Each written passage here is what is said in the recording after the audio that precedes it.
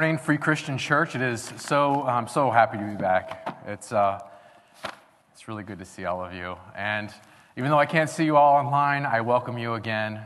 It feels almost like a homecoming to come back here. So this season has been an interesting season for us all. That's, I think, the understatement of the year.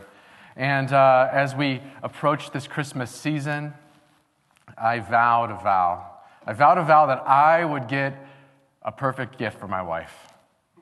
Now, some of you know me a little bit, but I'm the worst gift giver. You're either going to get money, a gift card, or you're going to get some sort of bottle of wine or spirits. That's probably what's going to end up happening. And it probably won't be wrapped either. But this year, I vowed I would find Erica a good gift. And so I researched it, and I actually listened. I listened to her. Like, imagine that. You listen to people, and you kind of hear what they want. And so I found exactly what I wanted it, and I ordered it, and I waited. And I waited. And as I waited, frustration and anxiety and just started to set in. Was this ever going to come? And I was wondering if this promise would be delivered. Because let's face it, 2020 has been a year of broken promises and a year of waiting. And as we enter in and we say goodbye to 2020, we enter into 2021, some of us have this sense of heaviness, this sense of broken promises, this sense of waiting, and it's weighing us down. And sometimes we could transfer this disappointment to God. We could say, well, God, you have not made good on your promises. And it could feel as if God has abandoned us. But the reality is the incarnation of Jesus Christ was the pinnacle event that unlocked the promises of God. We wait with this hopeful expectation among the tension of this reality, knowing that the restoration of these promises are bound up in the very person of Jesus. And so the title of today's message is The Restoration of Promise. And we're going to be looking at Psalm 132. And I want to give you a little context to the psalm. Psalm 132 was sang by weary pilgrims. The Jews had been dispersed all over the known world, and they would travel to Jerusalem for these major festivals. And as they would travel, as they were weary, as they would march towards Jerusalem to celebrate God, they would remember the ultimate promises of God. They would sing these psalms. And Psalm 132 is one of these psalms which they would sing to remember the promises of God. And today we find ourselves as weary pilgrims on this journey. And perhaps we're a little weary. And so today what I want to do, I want to look at 3 ways that the incarnation of Jesus brings about a restoration of promise so that we could walk in anchored encouragement no matter what lies ahead in 2021. So let me pray and ask God to bless our time. Father, we entreat you by the power of your Holy Spirit to come and teach us the things that we do not know. Speak to our hearts. Unlock our hearts. Attune our ears to hear your voice. We pray this in Jesus' name. Amen.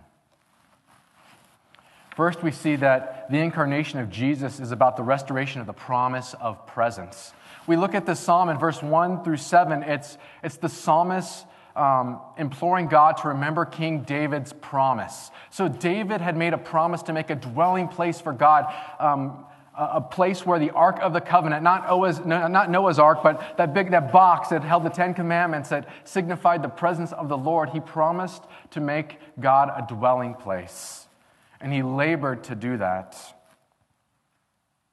And the psalmist ends with a strong imperative in verses 8 through 10. He says, "Arise, O Lord, and go to your resting place, you and the ark of your might. Let your priests be clothed with righteousness, and let your saints shout for joy, or produce a song in response to your presence." And then he ends with this imploration. He says, "For the sake of your servant David, do not turn your face away from your anointed one."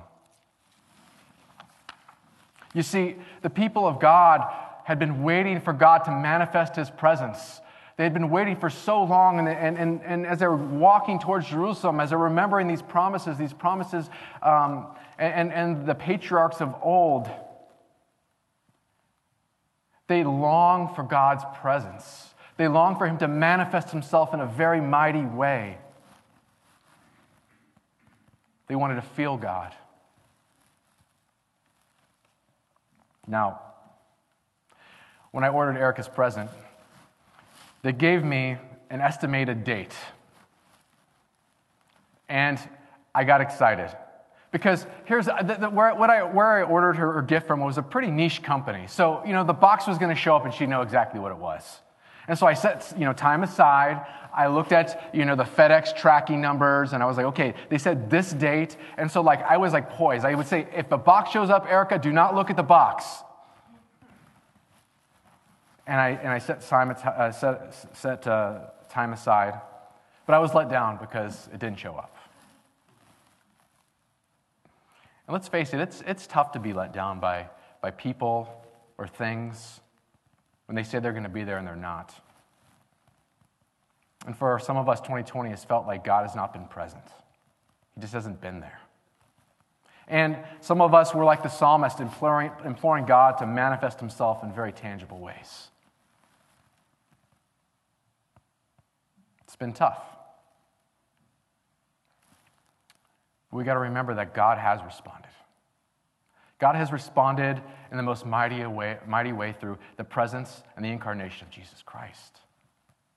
He's here. He is dwelling. He has broke into our world. And we can be encouraged that Christ is still dwelling with us.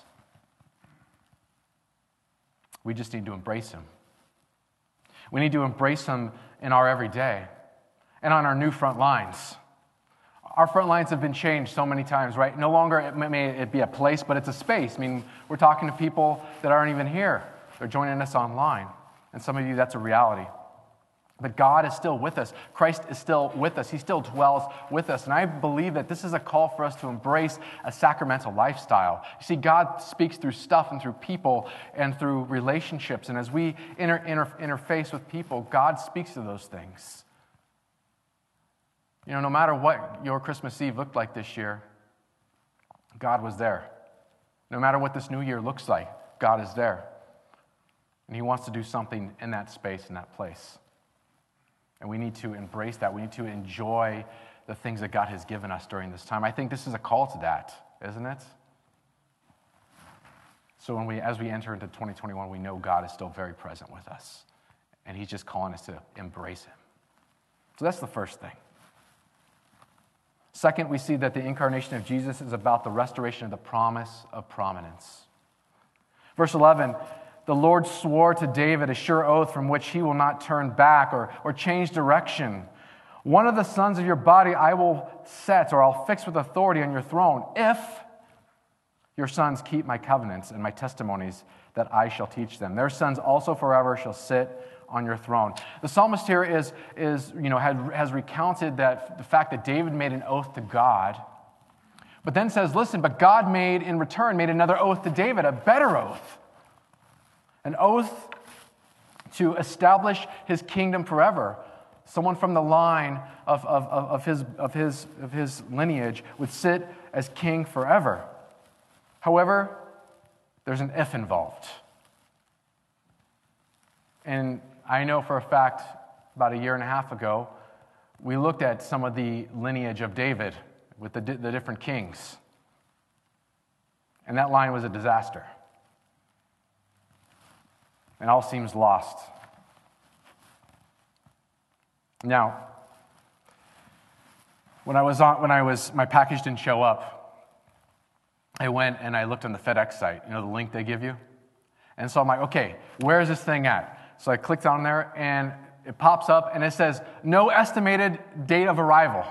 I had an estimated date of arrival, but now I don't have an estimated date of arrival. And then I find out it was somewhere in Buffalo, but who knows? Because according to this, it's just been sitting there. And I thought, maybe it's lost. Maybe this package is lost. I found the perfect present. I actually went about and I did this thing right, and this thing's lost. And the thing that was really eating at me, it was the prominence of the gift. I knew that once I gave this gift to my wife, that, there'd be a level of prominence I would have. It would be like, Brian, you're the best husband ever.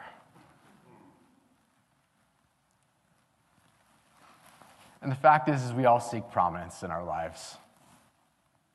We have this sense of more. We enter these things into in our lives with the promise of prominence. We enter into relationships. This relationship will make sense. I'll be prominent within this relationship, with jobs, with opportunities. Why? Because we seek to be known.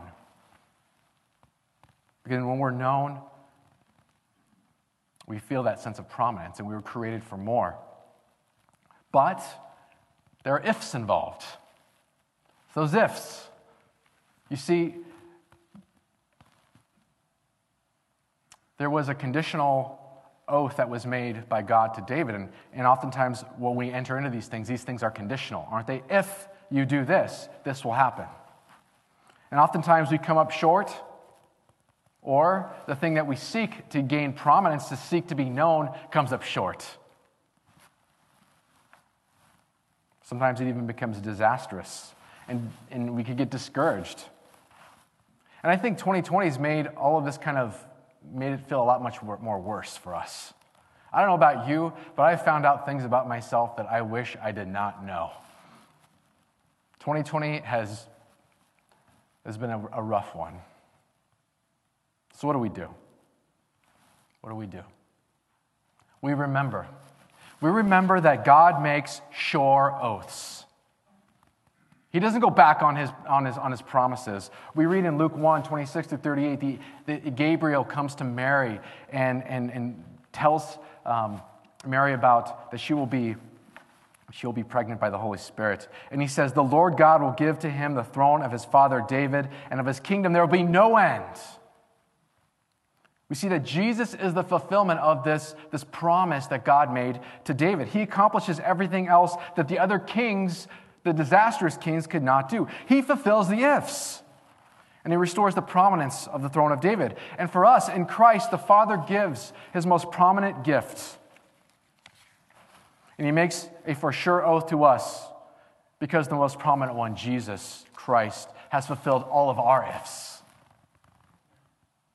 that we could never fulfill. Jesus fulfills the ifs we could never fulfill. In Christ, our prominence is restored as deeply known and beloved children of the Father, and we are co-heirs with Christ, and nothing could change that, family. Nothing. Church, we can be encouraged knowing that neither life, nor death, nor virus, nor political rulers, nor things present in 2020, nor things to come in 2021, nor powers can separate us from the love of God in Christ Jesus. In Christ, we are his prominent kingdom people, and that's a reality. We need to walk in this prominent reality. We need to remind ourselves and remind others of this prominent reality every single day. I think that's a call for us. Every day, remind ourselves of this, that we are prominent in the eyes of the Father in Christ. That we are known, that we are loved. And we need to tell others that. We need to remind them that. If that's an email, if that's a call, if that's a Zoom call, whatever, we need to remind each other of these things. So that's the second thing. Finally, we see that the incarnation of Jesus Christ is about the restoration of the promise of permanence. Verse 13, it says, for the Lord has chosen Zion. He has desired it for his dwelling place.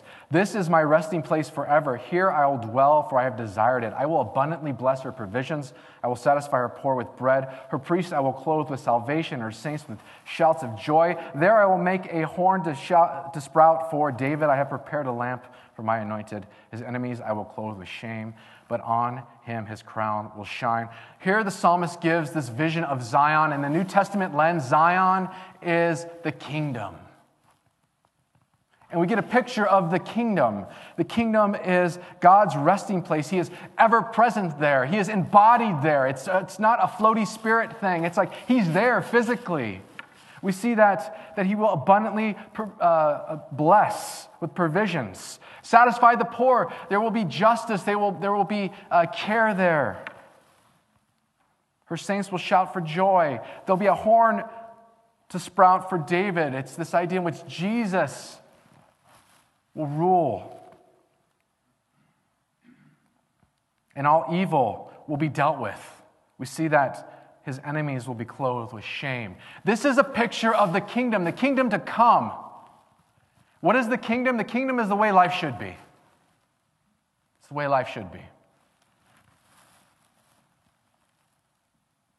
And so we see this is a promise of an embodied, recreative permanence.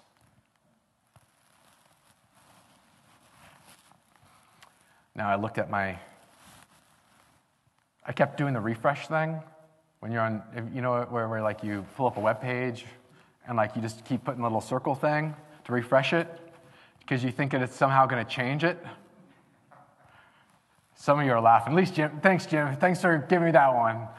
Yes, because something might change, and so I kept refreshing. Finally, it did change. It's like, hallelujah, Lord. Thank you. And I saw that there was a new posted time.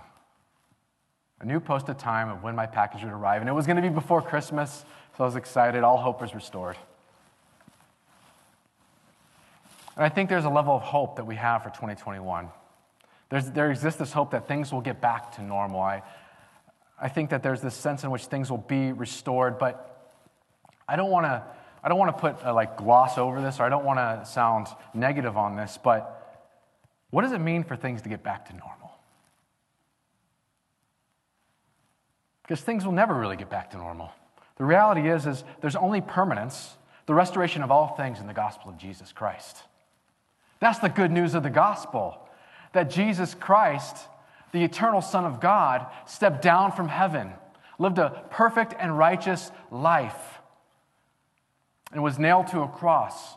While he was on that cross, he felt the wrath that we deserve for all the sin that we have done and will ever do. We just sang about this.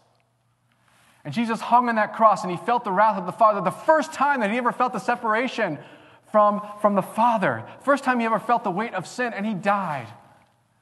But 3 days later, he was resurrected to new life. And the gospel is nothing less than that, but it's more than that. Because now he's doing a recreative work. He's actually doing some sort of recreation through our lives in some mysterious way. How he does it, I don't know. But he cares about this. He cares about where we're at and what we're doing. And he hasn't forgot about us, because the gospel of Jesus Christ, the promise of permanence, is tied to his sovereign choice to align himself with a particular place, this earth, with a particular people, us, his kingdom people, and a particular political figure, his son, King Jesus. And that's the good news of the gospel. And the incarnation is the signpost that this will happen, that this is a reality. And that's hope. That's real hope. Well, the gift arrived. It arrived, and Erica loved it. Do you guys want to know what the gift was? Okay. The gift was snowshoes. Okay, so check this out. I got snowshoes. Some of you are like, snowshoes? Seriously? My wife likes to hike. She loves to hike, and she can never hike during wintertime when there's snow. And so I researched and found snowshoes, because sometimes when you hike in the winter, it gets pretty rough. And friends, we are finding ourselves right now, as we're hiking on this journey, it's a little rough. So this time tomorrow, you'll be thinking about 2020. And then you'll be looking towards 2021. And I want to encourage you that God is still on the throne. And his promises are for sure, because Jesus Christ has ensured that when he broke into our world. So let me pray. Father God, we thank you.